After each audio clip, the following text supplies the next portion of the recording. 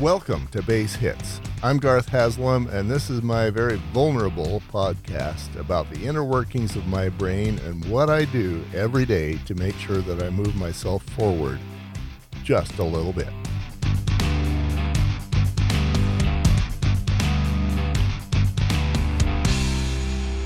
So yesterday, I was able to accomplish a few things. First off, there is the interview with Frank Photiadis. I listened to that today. I was able to get the front and back bumpers done and on there, and I'm not proud of that front bumper. I'm going to have to redo that one again. I used a high voice on that, and it's a light voice, and I need to use my regular voice to do that front bumper. I think I was trying too hard to make it upbeat, and at the same time I can't make it too. It's easy for me to be boring, I think, and the front bumper has to have some energy to it, but at the same time it needs to not be bouncy, and that's what that one is. So I'm going to be reworking the front bumper that I have. But my interview with Frank, I listened back to it, and besides that front bumper, which definitely needs to be redone, I'm happy with the levels. That the level is left and right good. I actually tried to improve the sound quality I've got these thin jacks, and it has thin wire associated with it, and that thin wire goes from my H6, which I'm using for a mixer. It's kind of a multi-in, one out sort of a thing, but I don't have a stereo jack to it. So it's mixing everything into one mono track, and that is not okay, because if somebody is much louder than the other person, I've got to be able to go in after the fact and beef up one person's voice. I wasn't able to do that with Frank, but thank goodness we both had about the same volume of voice, and that wasn't necessary. So that's good news, but still something that I got to fix.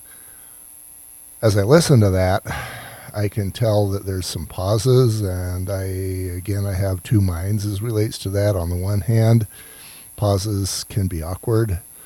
On the other hand, pauses mean that I'm thinking, and I think it gives the listener some time to understand that I'm trying to get it right.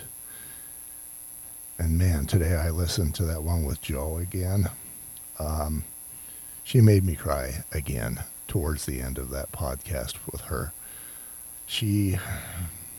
I'm super proud to have had that one, and I feel like my interview with Frank was also really good. He made it really good. I'm glad for the questions I was able to ask and get answered. I feel like I'm passing in that category as far as the questions that I ask.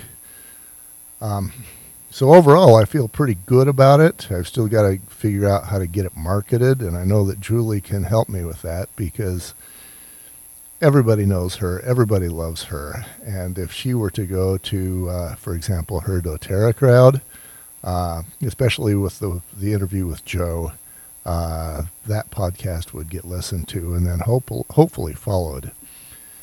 And I've also had, now that I've recorded a couple of these, I realize even more now that even though this is meant for men, I think we may have more women listen, just because the women can see an insight about how men think, and I think that'll be fascinating for them. Julie it's not news, for example, to us guys that we don't open up to pretty much anyone. If we have anyone at all, we're one of the lucky few. I think that's news to a lot of women. So, and then I've had it reinforced to me today, again, that there's a lot more suicide among men, and that's because we don't have anybody to go to. And I realize now that part of what I do as part of Manalizing is going to be about giving men a place to be. and I've got to work that out. But there will be, Kajabi allows for there to be communities where stuff is discussed, and I can learn from Aaron Walker, who does the Iron Sharpens Iron thing, and I'll be interviewing him and his guys. But I'm thinking there's got to be personal retreats where guys can just get together and talk about stuff that we don't talk about with our wives or our parents or our best friends. The dark stuff, or even just the loneliness stuff.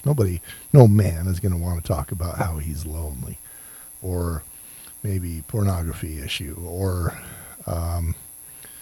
maybe he just feels useless, which we all do and have from time to time, or perhaps all the time for many of us. I feel like that will be a part of what we do. So that's what's going through my the brain today. The win yesterday, which I am here to report, was that interview with Frank Photiadis. I've got stuff to do, but that was a nice little win.